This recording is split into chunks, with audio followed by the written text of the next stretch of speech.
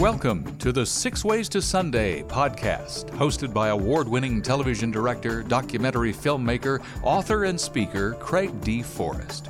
Join Craig for the next few minutes as he interviews leaders, artists, and creatives about trends and insights shaping our digital world and faith-based media. This podcast is produced and brought to you by Matchstick Media International. Now, here's Craig. Wonderful guest, world traveling guest, boy, that is for sure, who's lived lots of time overseas in different places. We'll talk about that. Steve Baldwin with createmobile.org. Welcome, Steve. Thanks, Craig. I'm thrilled to be here. Steve and I met a few years ago at a wonderful missions conference where there was a media track back 2009 called Call to All. And we just hit it off along with two or three other people and network and friends and colleagues, and we share things in common. It's really a cool way to go. Steve's our guest today on our podcast. Now, Steve, I don't know enough about your backstory, which is how did you get involved in film and media? I mean, give our listeners an idea of your background. Well, to make that a long story short, I can confess to being a frustrated thespian and had started off working on a master's degree in performing arts education at Emerson College. And it was out of the hubris of youth thinking that most of the plays that were out there weren't things that I wanted to be in, and that I would probably do a better job if I wrote my own roles. And which, of course, looking back now is, very silly. But I did earn a degree in theater and spent a lot of time in theater. And my work was always judged as being very visual. And I would submit plays to competitions, and they would write me back and say, why aren't you doing film? And after hearing that a couple of too many times, I started to make the transition into a film career by doing the really nutty thing of not leaving Massachusetts, which is probably not, really the way to rise in Hollywood or Bollywood or something. But, I worked on local productions and I learned a lot. And I eventually started my own production company, specializing in doing largely promotional videos for Christian nonprofit organizations. I spent many years doing that. And it was while I was doing some work for, and you'll appreciate this, doing some work for World Vision. Mm-hmm. And they dropped me in Africa for a couple of weeks on a World Vision trip with donors. And that, that broke my heart. And I really felt at that time the Lord was speaking to me about using, what few talents I had in the field of video production and using them more intentionally for his kingdom. And was having my heart broken in Malawi. Came back from that trip and told my wife, what do you think about doing video missions? And how old were you at this time? I would have been I guess probably in my late 30s, probably. Mm-hmm. Creeping up on 40. I should know the answer to that, and I don't. Maybe I was 40, but I think I was like 38 or some such. Okay. But I came home and I said to my wife, Allison, how do you feel about getting into video missions? And she had been praying relentlessly, regularly about being involved with something greater than ourselves. And so then that started us on the journey of, trying to find a media mission that we wanted to be a part of. And I got this great advice from Doug Birdsall, who was he's a very famous missiologist these days. And he said, you could start your own ministry, or you could go find someone that's doing what you want to do and go do it with them, and you'll spend less time fundraising. Mm-hmm. I thought that was really good advice. And so then I met with Trisha Johnson, and she is the missions coordinator at our church. And it turns out she and her husband, Todd Johnson, knew Calvin and Carol Conkey from the very, like before Calvin and Carol Conkey started Create International. So bless Trisha, she put me on the path towards learning about Create International. And the more we learned about them, the more we thought, that's the crazy outfit of people we want to be working with. And, then it was like we had to sell everything we owned and move to Australia, which we were quite excited about. And that didn't last long. And next thing you know, we're up in Thailand. And now, Craig, I suffer for the Lord on Cape Cod in Massachusetts. Yeah, it's really tough. Yeah, I'll be right over for either shrimp or Maine lobster, whatever you can afford over there. That's right. Well, we won't give you Maine lobster. We'll give you Cape Cod lobster. We'll give you Nantucket. We'll get some cod or some kind of something. But I'm only here. I mean, on a normal year, I'm only here about half the year. The other half I'm roaming around, producing, directing, and training largely. Right. So you've made the transition, and I believe this was through YWAM Youth with a Mission. Am I right? That's right. Create International is a transnational ministry of Youth with a Mission. So of course we had to jump through all of the YWAM hoops, which involves a discipleship training school, which we did. So we've definitely drank the YWAM Kool-Aid. And now, technically we run a YWAM team. We run a Create International team. It just so happens that we don't have a base where people drink the Kool-Aid with us. Sure. They are, I've got a very distinguished colleague that's in your time zone, and then I've got two out here on the East Coast that are outside of DC who are amazing. And then we got this other young guy. I say young, he's probably 30 something. And he suffers for the Lord near Providence, Rhode Island. So, we've got a small team, but it's a great team. I'm really blessed with a very, very talented and motivated team. And it's not so much that they have skills, they all have skills, but they've got their heart in the right place. Mm-hmm. It's that they have the right attitude, and that'll get you a long way, I think. Now you do, for our viewers, we're talking to Steve Baldwin with createmobile.org, create mobile with an E on the end of it, .org.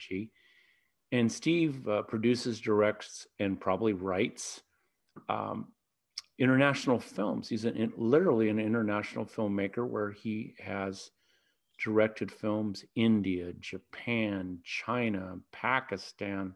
I think I saw something in Sweden, Sierra Leone, and wherever a good story and a location will draw him, that's where he goes. So do you take your guys, or ladies, your crew with you to all these sites? How does that work? Yeah, that's correct. I mean, usually when we do a project, it's at the invitation of someone in the country. And that's not always the case. Sometimes there's something that we are really excited to do, and then we try to find a way into the country to do it. But for us to be effective in making cross-cultural evangelistic films, which is, testimonies about Jesus that are dramatic, mm-hmm. in the heart language and culture of the unreached people groups that we are appealing to, we definitely work very closely with local people to do that. And then once we have that invitation and we have our people in place, we usually go over there for 6 weeks. And I don't need 6 weeks to make a movie, but we spend a lot of that time often training local people to help us. To be your crew and your team, right? That's right. Yeah. So all of us on our team here are trainers, and we, train local people, or, maybe they're international students that have learned about our program in common. I should probably also point out, you're very gracious to be promoting our website, createmobile.org, and I'm thankful for that. And it should be noted that Create Mobile is just one of, I believe, about 10 teams that are with Create International around the world today. We have a number of different offices and bases and training sites, largely over in Asia and Australia. And we're a little bit of the odd duck that we're, mostly based in the United States, and our team is mostly made up of really attractive and talented Americans, as opposed to like the attractive Australians or Indians that are, working in those offices. There you go. Well, there's nothing wrong with that. It may also come down to the lobster in Massachusetts, but let's not go. Let's not go there, because my wife's Puerto Rican, and you start talking langosta and shrimp, camarones, we're in trouble. But that's not really what this podcast is all about. Seafood, but that's okay. Anyway, so you did spend some time up in northern Thailand in Chiang Mai. Am I right about that? That's right. That was until recently one of our largest training centers, and that's morphed into other teams doing other things these days, kind of splintered into a number of different teams. But yeah, Chiang Mai, one of the, honestly, when I fly into Chiang Mai, as I do, I feel a little bit like I'm coming home sometimes. And my wife's had that feeling as well, because we did live there kind of off and on for about 2 years, maybe 2.5 years. But that's a great place to have Thai food. I tell you what. Well, and not only that, you get a baby pet elephant, just by living there. So there you go. And later on, the elephant can help with the logging industry. If anyone listening, and we do have listeners in Chiang Mai, if you don't know, elephants are, Chiang Mai is everything that Bangkok is not. It's up in the hills, and there are elephants, and the climate is very tolerable. Oh, yeah. And the food is phenomenal, but we're not talking about that again. Look at us going on to food. Of course, I'm doing this right before lunch, so that's probably why I'm talking about. Oh boy. Yeah, talking about food and Thai food. Yeah. Now, Craig, they got elephants that paint. No.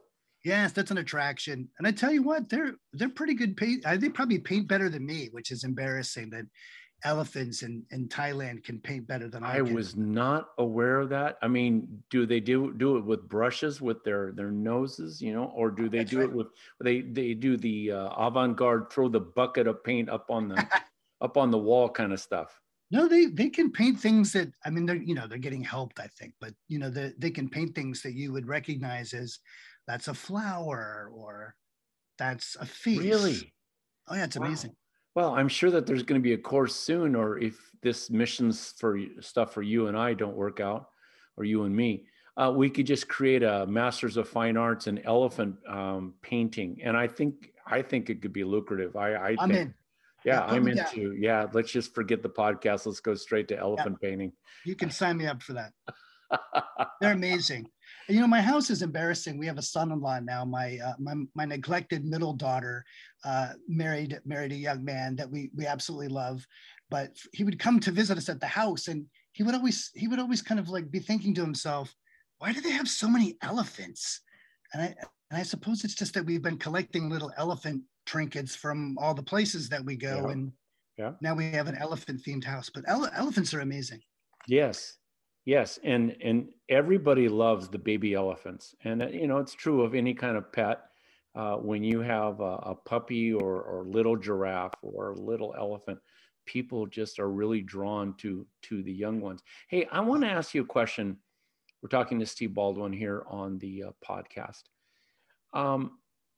You've really ranged far afield from what you started with, Steve, when it comes to Australia and Thailand. And of course, we've talked a moment ago about other Asian places, Southern Asia, the Indias of the world. You spend a lot of time there. I have too, but not at 6 weeks or more at a time, or Pakistan.